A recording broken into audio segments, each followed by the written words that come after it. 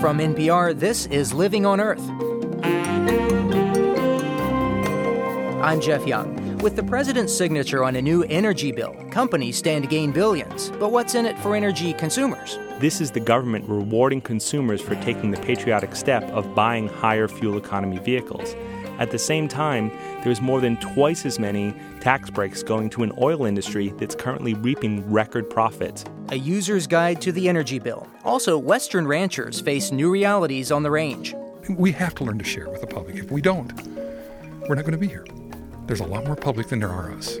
And I think we can both be on that landscape and both use it. Those stories, plus bug spray from bird feathers, and the final word on the ivory build. Yes, it's for real, so don't knock that woodpecker. This week on Living on Earth. Stick around. Support for Living on Earth comes from the National Science Foundation and Stonyfield Farm. From the Jennifer and Ted Stanley studio in Somerville, Massachusetts, it's Living on Earth. I'm Jeff Young, sitting in for Steve Curwood. Well, it took nearly 5 years of trying, but President George W. Bush now has one of his top legislative desires, an energy bill to sign. The president says it will set the country on a course to meet growing energy demand. Critics call it a big industry giveaway that will do little to reduce our dependence on oil or lower gas prices.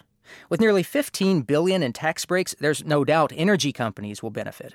But what about energy consumers? What's in it for you? David Friedman has gone through the energy bill looking for perks for the consumer. He directs research for the Clean Vehicles program at the Union of Concerned Scientists. Mr. Friedman, welcome to Living on Earth. Hi, thank you very much. Well, let's start with cars. What's in this for average Joe or average Jane who's out on the car lot looking for a new car?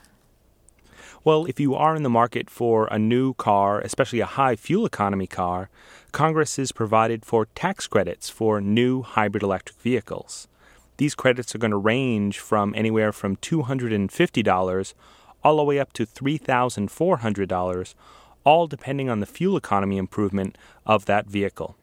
Now, a tax credit is better than a tax deduction, right?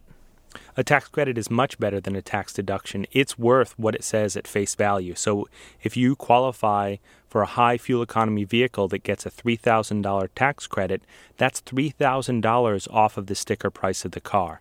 This is replacing a tax deduction that's currently on the books for hybrids. This year, that tax deduction is about $2,000, but because it's a deduction, it's only worth about $400 to $600 in your pocket, depending on your tax bracket. Now, you know what they say, the large print giveth, the small print taketh away. Is there fine print here we need to be on the lookout for, some kind of a limit on how many of these can be taken advantage of or something along those lines? Well, that's absolutely true. There is a limit that Congress did put on the hybrid vehicle tax credits where automakers can only sell about 60,000 of the hybrids per manufacturer before they start phasing out. Sadly, what this does is it rewards automakers who are late to the party. Companies like Honda, Toyota, and Ford, who are selling tens of thousands of these hybrids already, they're going to hit the cap within 6 months to 2 years, whereas companies like General Motors and Daimler Chrysler, who haven't even put any real hybrids on the road yet, are still going to be getting these credits well into 2009. That means you could walk into a showroom and get more money back for a GM hybrid that gets lower fuel economy than a great Toyota Prius, for example. Any idea why it was put together that way? Well, it seems like a mix of a couple of things. Part of it, I think, is good old honest attempts to protect GM and Daimler Chrysler and to try to give them a little bit of a benefit to compete against what's happened with Toyota and Honda. On the other side, I think that Congress just decided they didn't want to spend as much money on this, which is really too bad. This is the government rewarding consumers for taking the patriotic step of buying higher fuel economy vehicles. At the same time, there's more than twice as many tax breaks going to an oil industry that's currently reaping record profits from your and my pocketbooks. Switching gears slightly, pardon the pun, but if I want to improve the fuel efficiency of my home by, let's say, better, more fuel-efficient appliances, what's in there for me?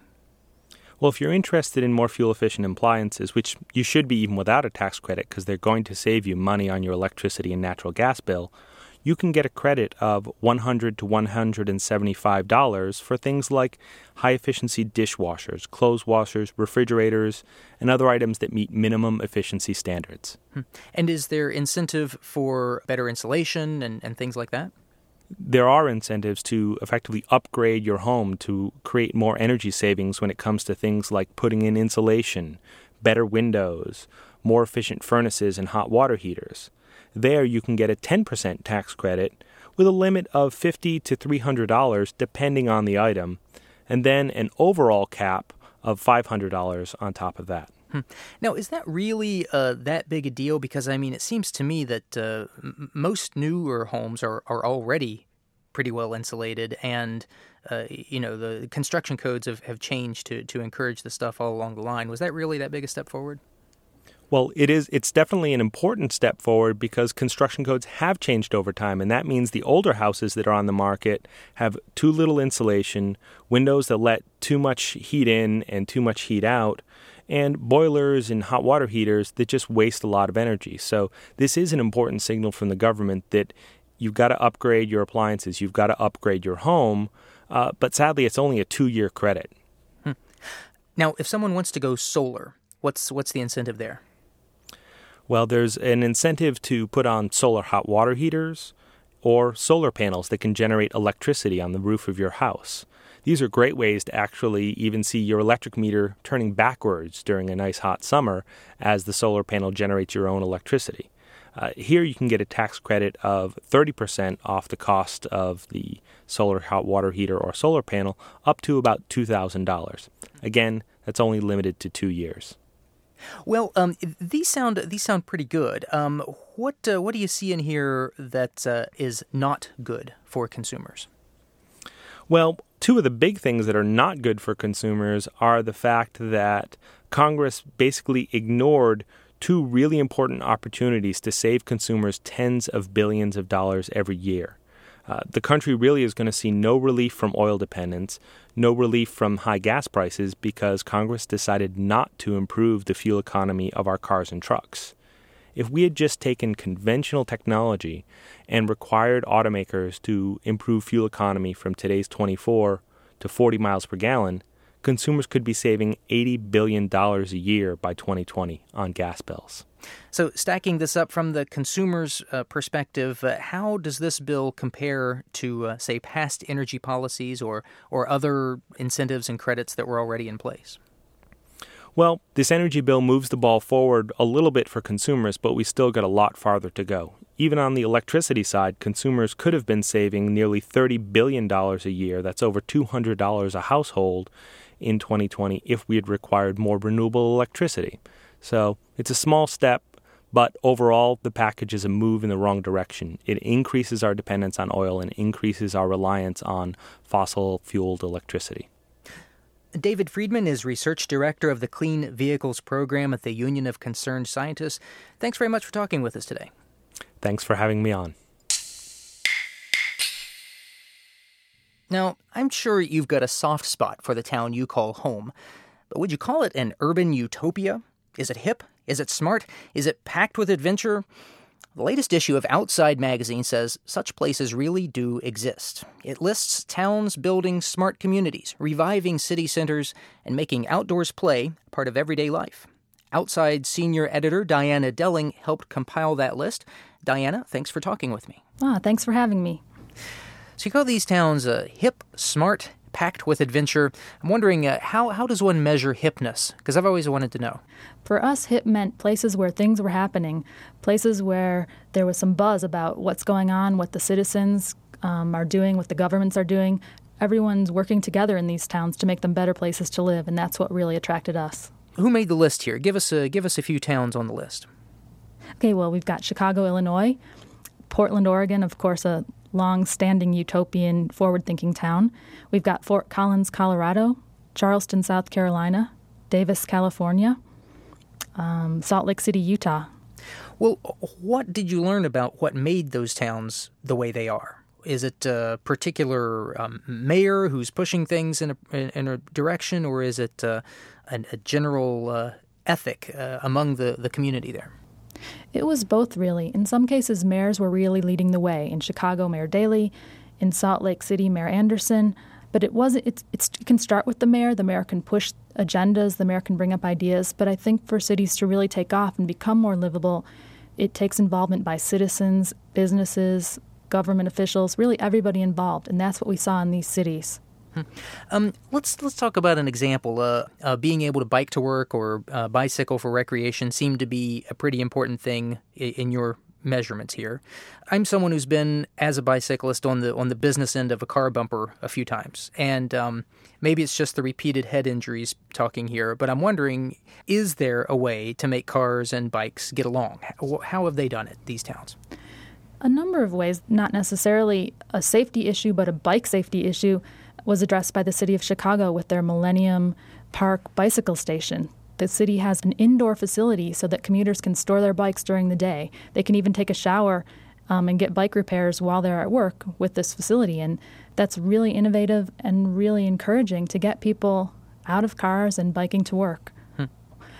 A town like Davis, California is very dedicated to having a network of paths that take you almost anywhere in the city.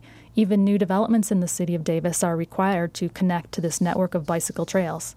You know, I think there might be a connection here. In Davis, California, you have a local joking that rush hour is just before 7 o'clock in the evening because that's when everybody's heading out for these committee meetings of various do-good organizations, community improvement organizations that they're involved with. No coincidence, I'm guessing, right?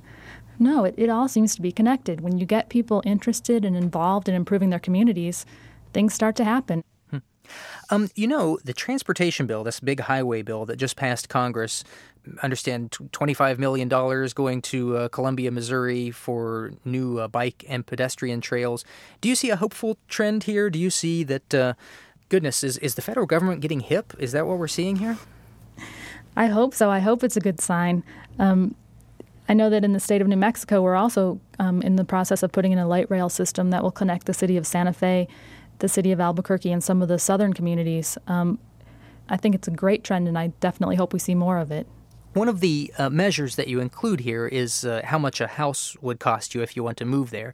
And, of course, that's also a sort of indirect measure of the economic vitality of an area. And most of these, it seems to me, are fairly well-to-do. Is that what we're really talking about here, is just well-off places that have a lot of disposable income for recreation? Not deliberately. I agree that many of the median home prices are a little bit on the high side, as home prices are throughout the country. I don't think that a well-to-do community necessarily means the place will be more livable or more interested in improving its quality of life. Diana Delling is senior editor of Outside Magazine, and its August issue lists the utopia towns of the U.S., livable places in the U.S. Diana, thanks for talking with me. Oh, thank you.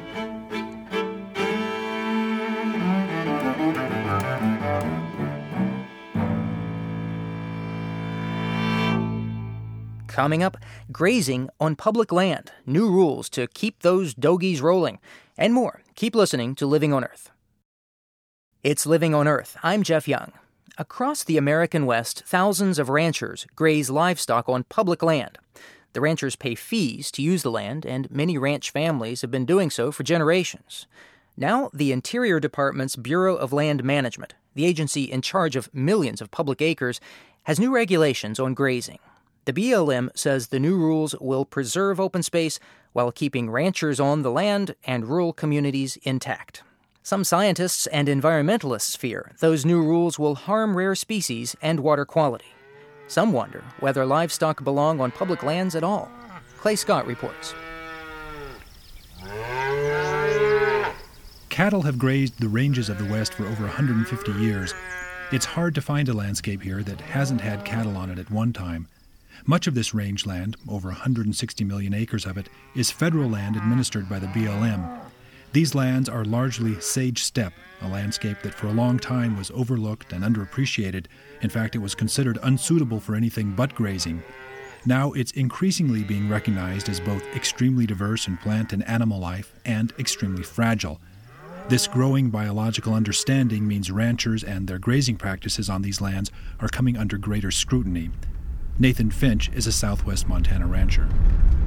the pictures you see and the people that say that, public lands are all grazed down to the dirt. Well, here you go. It's not, it's really not. Finch takes me on a tour of his ranch, both his private land and his BLM allotments. To my eye, the sagebrush and the grasses beneath it look vibrant and healthy. The rolling sage flats rise to meet the Big Hole Divide mountains in the distance. This is crucial habitat for threatened sage grouse, and a tiny creek running through the place holds rare West Slope cutthroat trout. Finch says he grazes conservatively and that he's careful not to leave his cattle for too long on one pasture. He resists the notion that any outsider might be able to take care of the land better than he's doing. I try as best I can to be open-minded and try to find the things that work for us. And I know that a lot more guys, to be successful in ranching, are having to do the same thing. I don't think you can just keep doing it the way Grandpa did it. And I think there were grazing abuses in the past, and I'm sure there are still some now. And I'm sure some people would say the way I'm doing is a grazing abuse, but I'm not going to try to answer to those people.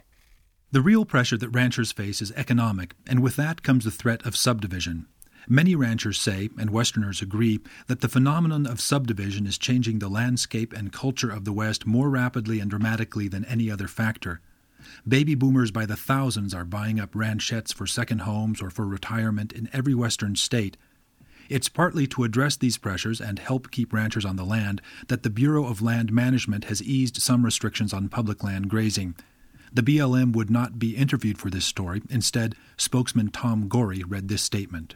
Regarding the grazing regulations that we're developing, we're not going to comment on litigation which has been filed. We would say, though, that we're in the process of finalizing the new rules. When that job is done, we expect a rule that's going to be good for the land, good for people.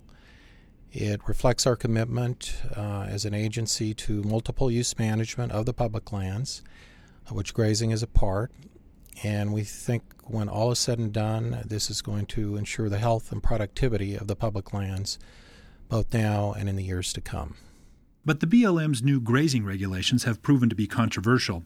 2 BLM biologists who voiced concern about the revised rules quit in protest, saying their analysis had been turned on its head, and that the new rules could be harmful to wildlife and water quality. Tom Lustig, an attorney for the National Wildlife Federation in Boulder, Colorado, echoes those concerns.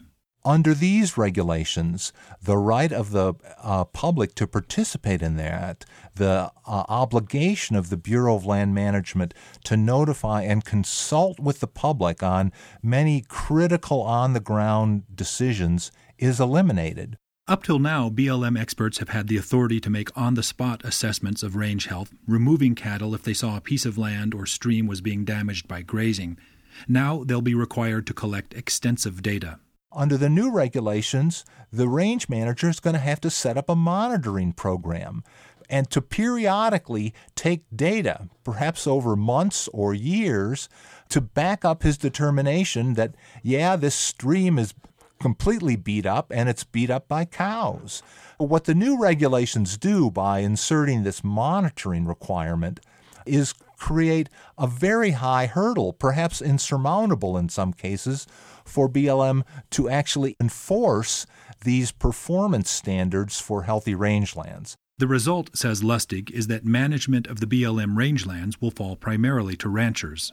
I don't dispute that ranchers are often good stewards. What I'm concerned about is they have a narrow interest. And by law, the Bureau of Land Management is required to manage these federal lands for multiple uses.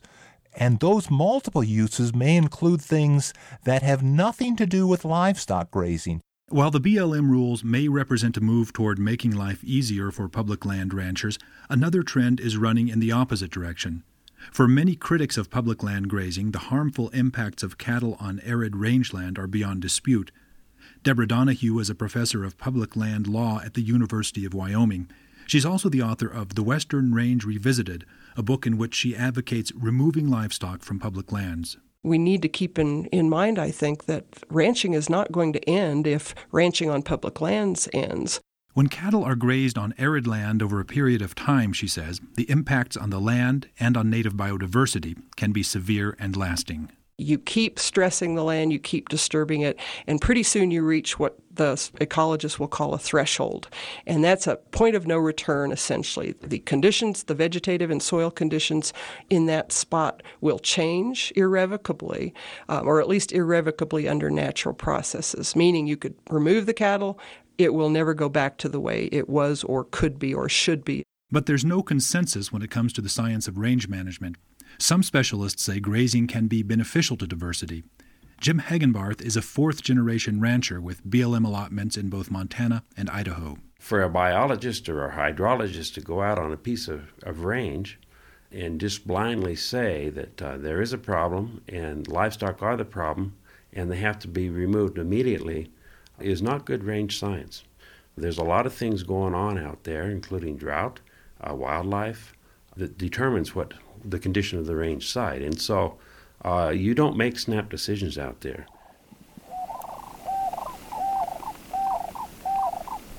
Hugo Turek is a Montana rancher and former sociology professor whose ranch is a haven for wildlife. His cattle graze on both BLM and private land on the edge of the Badlands south of the Missouri River. This is a rich and diverse landscape with flat grasslands plunging down into steep sage-covered breaks, a year-round stream lined with cottonwoods and willows, and in the distance Square Butte and the Highwood Mountains. There are elk here, deer and antelope, and countless species of birds, plants, and small mammals. Turek sees no contradiction between managing the place for wildlife and managing it for cattle. I don't really differentiate between my land and the BLM land. It's all one landscape. When you look out across this place, you're looking across the landscape. And by protecting my place, I'm protecting the BLM and vice versa, And so there's a mutual benefit. And these boundaries are artificial. They really are. Though critics say public land ranchers could survive without federal lands, Turek says he needs them for his economic survival. With that need comes a deep respect. My view of the public lands is, we have to share it with, we ranchers have to learn that this is really the public's land, not mine. I have the privilege of grazing out here, and I have the privilege of looking across this landscape every day, And it's difficult to look across this and say, this isn't mine, this belongs to the public. But once you can say that to yourself, once you can accept that and realize you're out here as a privilege, not a right, it makes it a lot easier to deal with. We have to learn to share with the public. If we don't, we're not going to be here. There's a lot more public than there are us. And I think we can both be on that landscape and both use it. The conflict over the public rangelands of the West is not likely to be resolved anytime soon. It is clear, however, that the public's awareness of these lands is growing and that, increasingly, the public will demand a say in how they are managed. For Living on Earth, I'm Clay Scott in Montana.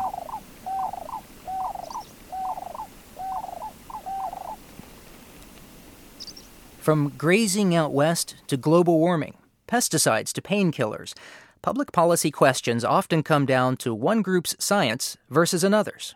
And increasingly, those disputes include accusations of junk science. Studies are attacked as invalid or inconclusive and can leave the public with more doubt than answers.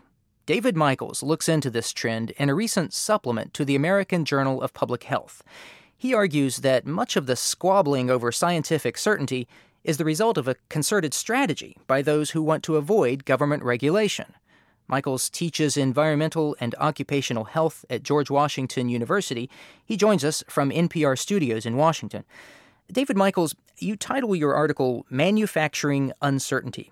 What does that mean? Well, what I'm talking about here is a strategy of essentially creating doubt. The tobacco industry figured this out 50 years ago. By attacking the science behind the relationship between cigarette smoking and, say, lung cancer, they were able to keep producing their product and selling it and killing people for decades. That strategy has now been widely disseminated, and it's used by polluters and manufacturers of dangerous products who understand that they can slow down regulation and defeat it in many cases by attacking the science. I feel like backing up a little bit to gain a better understanding of why this approach works. And it only works because there is a certain degree of uncertainty in science. And why is that? I mean, we look to science to answer questions for us. Why can't they remove the doubt? We're doing studies on people and on animals. When we do a study on animals, we can control the laboratory procedures. We still have to extrapolate that to humans, so it's never a perfect sort of, if it causes something in animals, it causes it in people. When we do studies in people, we're thinking about exposures that occur over the course of 20, 30 years or more. Everybody has multiple exposures in their lifetime, and so the answers are never precise. And so scientists and regulators are faced with the question, how do you weigh the evidence? How do you make the best judgment based on the best current available evidence? I guess the comeback to that is, at what cost? At what point is it just so prohibitively costly to eke out these extra measures of public safety? Absolutely right. And that's one of the things you think about, but that's rarely discussed because a lot of the corporations have realized that once you get to the discussion of how much risk are we willing to allow, they've lost the debate because it's already been acknowledged that their product causes the outcome in question. So instead, they focus on the science. In fact, your question is the better one, saying, okay, there's a risk here. How much risk will we allow at what cost? And that's a perfectly reasonable discussion to have, and it's reasonable for regulators to say it will cost too much to prevent this problem. Another thing we should probably point out here is industry groups aren't the only ones playing this game. I mean, environmental and public health advocates will also be somewhat guilty of this, won't they, when they want 100% assurance that, say, a pesticide is not going to be harmful. I agree, and I think there are actually examples where environmental groups have pushed far too hard and really made that demand. The difference is these groups have far less power than the chemical industry and, in fact, right now, the White House in making decisions. So I think we always have to look at this, and we have to look at, what are the demands being made. But right now, I think the threat to public health comes from the industries and, unfortunately, from the White House. They're essentially demanding certainty when they can never have it. So this was an industry strategy, by and far, to fend off the federal government attempts to regulate things. But as I understand, part of what you're arguing here is that this has kind of hopped the fence now and has become part of the way the government is doing its work. Is that correct? It's unfortunate. I mean, we see it really in the last few years. There's a very telling memo written by Frank Luntz, who was the political consultant to the Republican Party, who wrote a memo to the Republican Party essentially saying, how do you win the global warming debate? He said, voters believe that there is no consensus about global warming within the scientific community. Should the public come to believe that the scientific issues are settled, their views about global warming will change accordingly. Therefore, you need to continue to make the lack of scientific certainty a primary issue in the debate. So is there evidence that people in positions of power took Mr. Luntz's advice? Well, it just came out a few months ago. There was a very telling revelation that a fellow named Phil Cooney, who was the chief of staff of the White House's Council on Environmental Quality, actually rewrote a report written by the Environmental Protection Agency using exactly this strategy, changed the words around to say there's a lot more uncertainty than the EPA suggested, and essentially neutering the report, saying we can't do anything because there's so much uncertainty. In addition to the Frank Luntz example, you see this becoming, I think institutionalized is the word that you use. How has this strategy worked its way into the way federal government does its business? Well, it's done through a number of ways. The most important one probably is through some very obscure legislation called the Data Quality Act.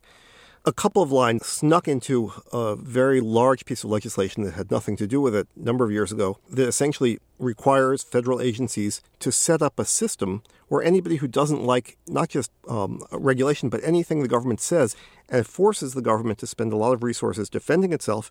And in many cases, it's discouraging agencies from taking on new issues because they know they're going to end up in court.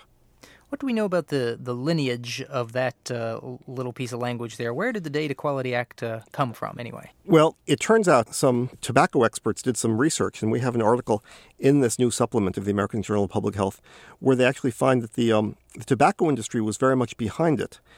They were very concerned about the EPA's assessment of environmental tobacco smoke as being a cause of lung cancer among people who didn't smoke. The whole secondhand smoke thing. That's exactly right. So they were the ones who wrote it, and they were the ones who pushed it.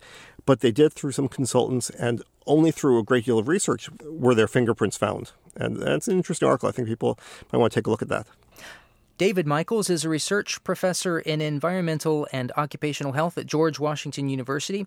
He was contributor and editor on a recent supplement of the American Journal of Public Health. It looks at how science is used in public policy debates, and a link to the supplement is available on our website, loe.org. Thanks for being with us today. Thank you. Just ahead, pictures from an execution. A photographer's work documenting the illegal trade in rare animal parts. First, this note on emerging science from Sarah Williams. When marine biologist Hector Douglas arrived on Kiska Island in Alaska to study crested auklets, the first thing he noticed was the bird's pungent smell. Now, that observation could lead to a potent new insect repellent. The crested auklets on Kiska Island spend their days on the ocean, feeding on tiny plankton. When the birds return to their nests in the evening, the citrusy odor produced by specialized glands can be detected for miles. Years later, Douglas was studying another population of auklets on St. Lawrence Island in the Bering Sea. He noticed the smell again, and this time something else. The mosquitoes, ticks, lice, and other pests that bothered the island's other birds didn't bother the auklets. Douglas guessed this was related to their tangerine-like scent. To test his hypothesis, he brought auklet feathers back to his lab and analyzed their chemical makeup. He dabbed samples of the isolated chemicals onto filter paper and attached the paper to his hand.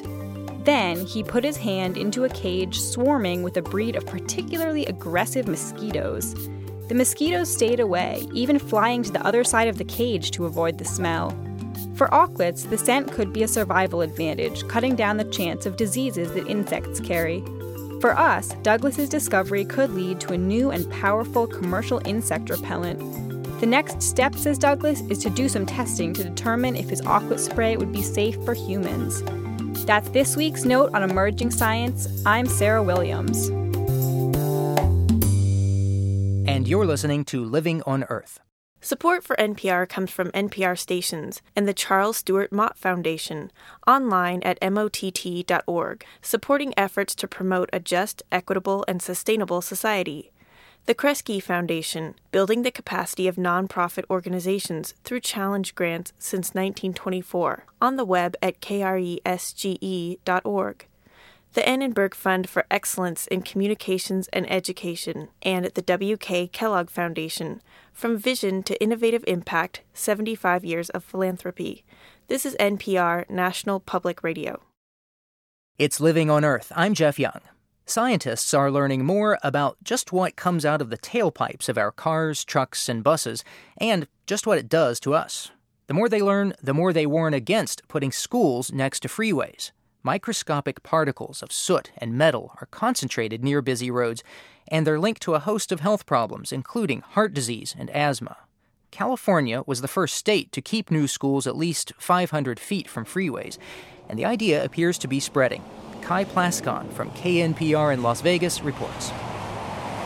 Highway US 95 in Las Vegas is a typical urban freeway. Overcrowded. When Nevada started to widen it 10 years ago, the Sierra Club stood in the way. It sued, saying the state and federal government didn't properly consider the serious public health impacts of more vehicles. The legal gridlock lasted a decade, until last month when the Federal Highway Administration conceded that freeway pollution might have a negative impact on health. Administrator Mary Peters announced a settlement with the Sierra Club. We will monitor vehicle emissions at several major highway locations around the country, helping us to better understand the nature of these transportation emissions. As part of the settlement, the federal government will monitor 7 harmful pollutants, including benzene, acrolein, formaldehyde, diesel exhaust, and tiny particles as they float from the freeway to neighborhoods nearby. At Fife Elementary in Las Vegas, children are playing less than 100 feet from US 95. As part of the settlement, the school district will get $3 million to install advanced air filtration systems, make its buses less polluting, and move play equipment away from the freeway. Sierra Club attorney Joanne Spalding negotiated the deal.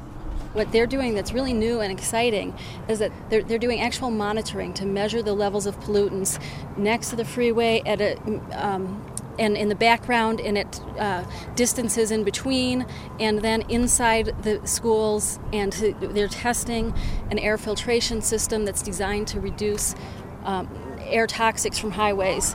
The Sierra Club didn't get everything it wanted. It dropped a demand for a mass transit corridor along the freeway. Still, it considers the settlement a new tool against freeway expansions nationwide.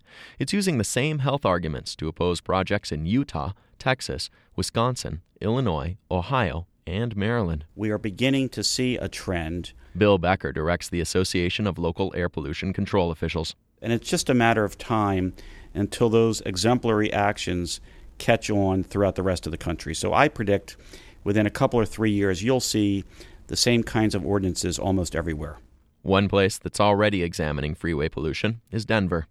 The Department of Transportation there is going beyond federal requirements and instead using public health data collected at schools before approving 2 freeway expansions. Las Vegas is also considering an ordinance similar to California's, one that says new schools should be set back from freeways. For Living on Earth, I'm Kai Plaskon in Las Vegas. Flip through the current issue of Mother Jones magazine, and you'll come across some startling black and white images of rare Asian animals. You'll also see images of some of the people making those animals even more rare, poachers and dealers in the illegal trade in wildlife. Photographer Patrick Brown trekked through southern Asia to take those pictures, and he's with us now to talk about them. Mr. Brown, welcome to Living on Earth. Thank you very much for having me. And you've been following the illegal animal trade for almost 3 years now. What is it about this that holds your interest as a photographer?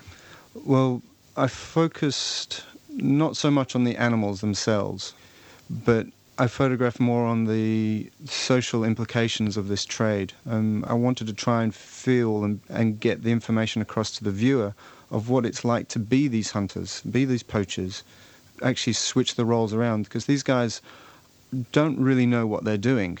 So I'm trying to show the viewer a story of what's actually happening on the coalface, so to speak. It does have a very kind of documentarian feel to it. Like you said, these aren't beauty shots of wild animals. One here that kind of jumps out at me, it's a stall at what looks like an open-air market, and the table there is covered with skulls and different animal parts for sale. Where is that photo, and what's going on there?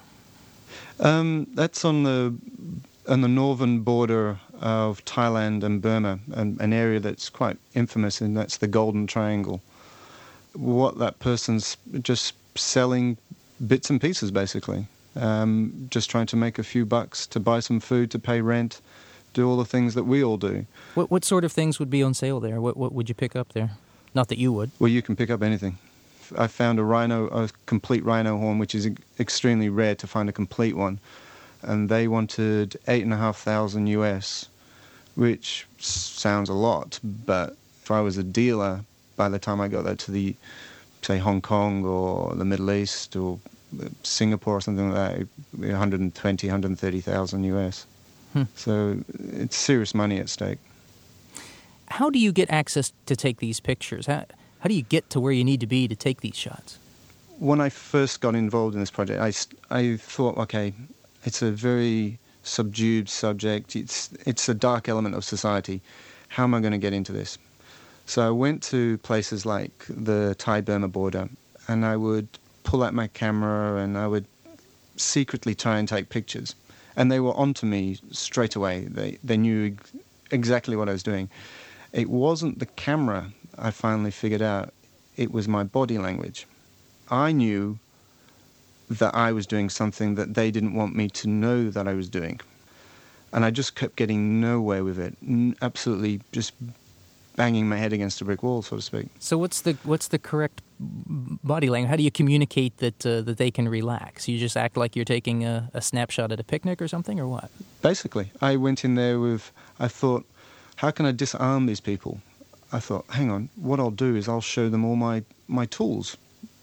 I'll show them who I am, I'll show them my camera, and I won't deny the fact that I'm taking pictures.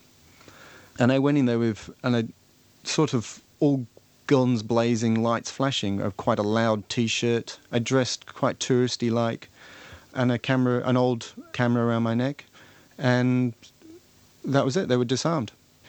And I would say, wow, this is really, we don't have this in Australia. We don't have bears like this. And wow, you've got bear's paws. And then the guys say, well, you think that's really weird? You should see what's in the back of the shop. And that's how I got into the back of these places. Well, another image that really stands out in this spread in the magazine, it's what I would call a perfectly normal-looking office, except there's a severed tiger's head on the top of the desk. And I take it this is an office in Scotland Yard of some officer who's in the effort to try to intercept these smuggled goods as they're making their way around the world. How good a job do you think we're doing at that? As good a job as we're doing in the drug trade. which I'm guessing is to say not so good. Not so good at all. With the political climate at the moment, customs and the authorities are looking for arms at the moment. Then it goes down to people, then people contraband, and then from there it's animals. Animals are at the bottom of the runner. The developed world does not consider them a serious threat because they're not actually, it's not part of their constituency. So I say as a developed society, we don't take it seriously. But meanwhile, we tell developing nations to take it seriously. Well, do you intend to stick with this? I mean, if part of your goal here is to use your photography as a form of public education, it doesn't exactly sound like you're hopeful. I'm an optimist at the end of the day. I'll cut to the chase. I am going to stick with this. I think it's going to turn into a large portion of my work for my life, actually, is actually going to be the animal trade in Asia. The other element to that is the people who are interested in my work are pretty much already converted. They already know something about it. What my plan is actually to take these images and take them to places like Burma, take them to Cambodia, Laos, India, Nepal, actually take it to the places where the poachers are and get the stories translated into the local language or the local dialect. That is going to do more than somebody buying a book on a bookshelf in New York. Patrick Brown's photo essay on the illegal trade in Asian wildlife appears in the July-August issue of Mother Jones magazine. Patrick, thank you very much for joining us today. Not a problem, Jeff. Thank you very much. Much of the demand for those animal products comes from the world's wealthy nations. Government agents in the U.S. have an uphill battle trying to intercept those smuggled goods at airports and boat docks every day. Ever wonder what happens to the stuff they do catch? We did, and we sent reporter Eric Whitney of member station KRCC in Colorado Springs to a Denver warehouse to find out. Donnie Sprague of the U.S. Fish and Wildlife Service opens a huge motorized cabinet. Inside is a collection of fur coats to rival anything in a New York boutique.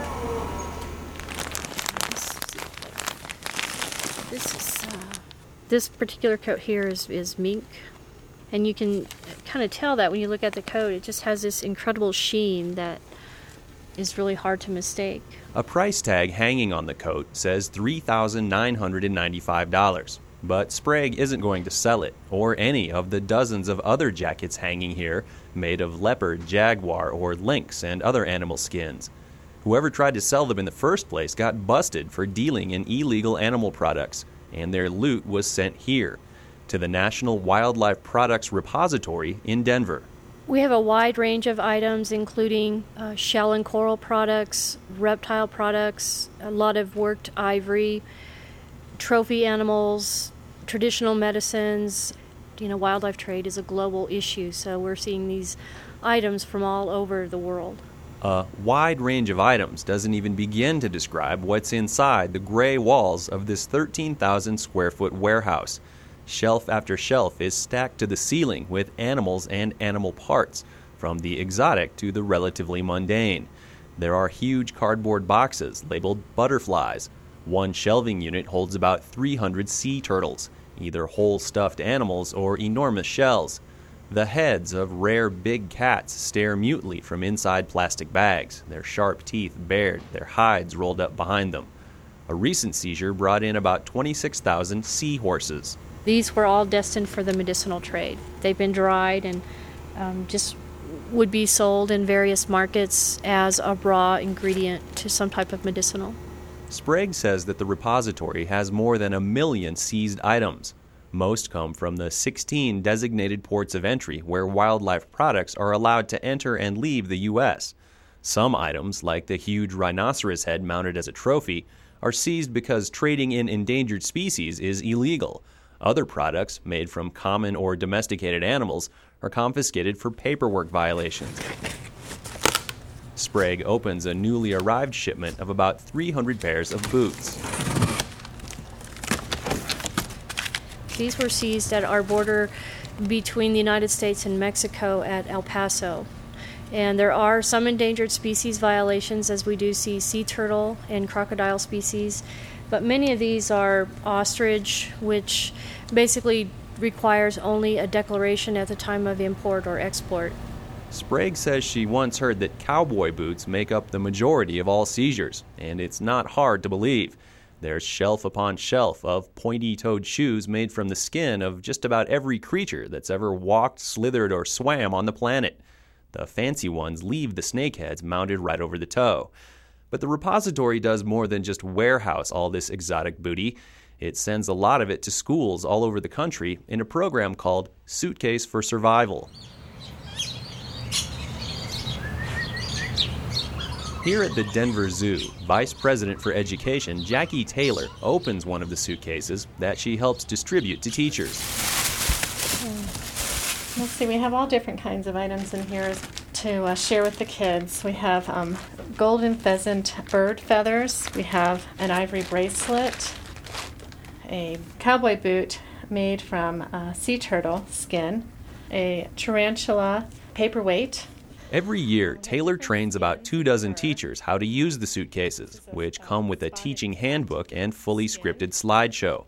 The goal, she says, is to provide good information and let students decide how they feel about the global wildlife trade. The kids are encouraged to touch and feel the samples, which Taylor says really has an impact. Yes, it does, because they continue to talk about it. Here's a crocodile handbag. You know, why would you do this, and what's different from this handbag to a handbag that is made from a synthetic fabric? The Denver Zoo is just one of several zoos, schools, and museums across the country that accept products from the repository. Other items are used for research or by law enforcement in sting operations. It's hoped that the education is having an impact on demand for illegal wildlife products, but every year the repository continues to see an increase in the number of items sent to it. For Living on Earth, I'm Eric Whitney in Denver.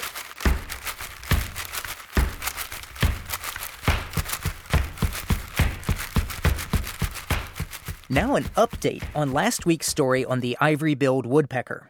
We told you about skeptical scientists challenging the video evidence that the bird once thought extinct had been rediscovered. And we heard from birders who insisted their sighting was for real.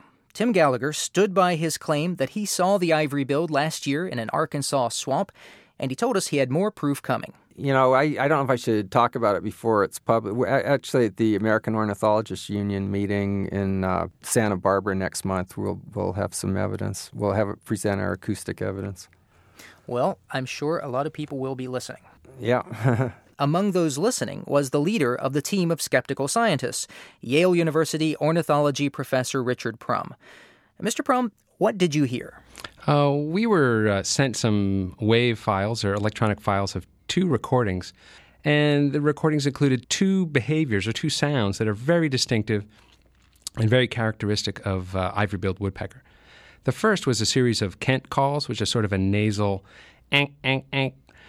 The second was a set of these characteristic double drums, which sound like ba-bum, maybe one pounding and then an echo of it right immediately after.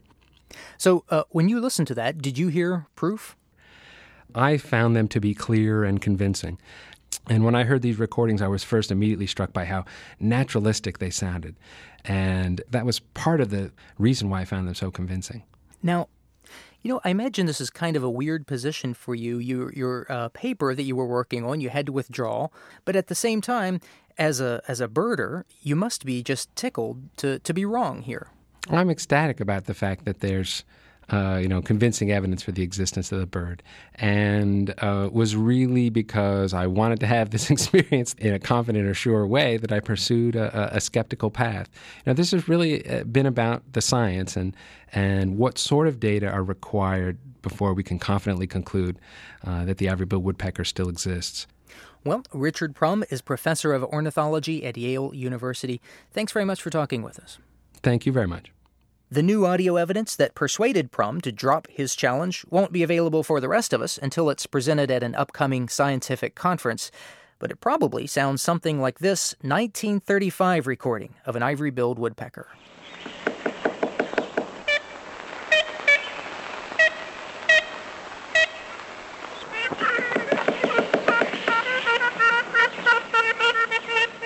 Living on Earth is produced by the World Media Foundation. Our crew includes Chris Ballman, Jennifer Chu, Ingrid Lobet, and Susan Shepard, with help from Christopher Bolick, Kelly Cronin, and Michelle Queter. And we wish a fond farewell to departing crew member Jenny Cecil Moore. Thanks, Jenny, and good luck.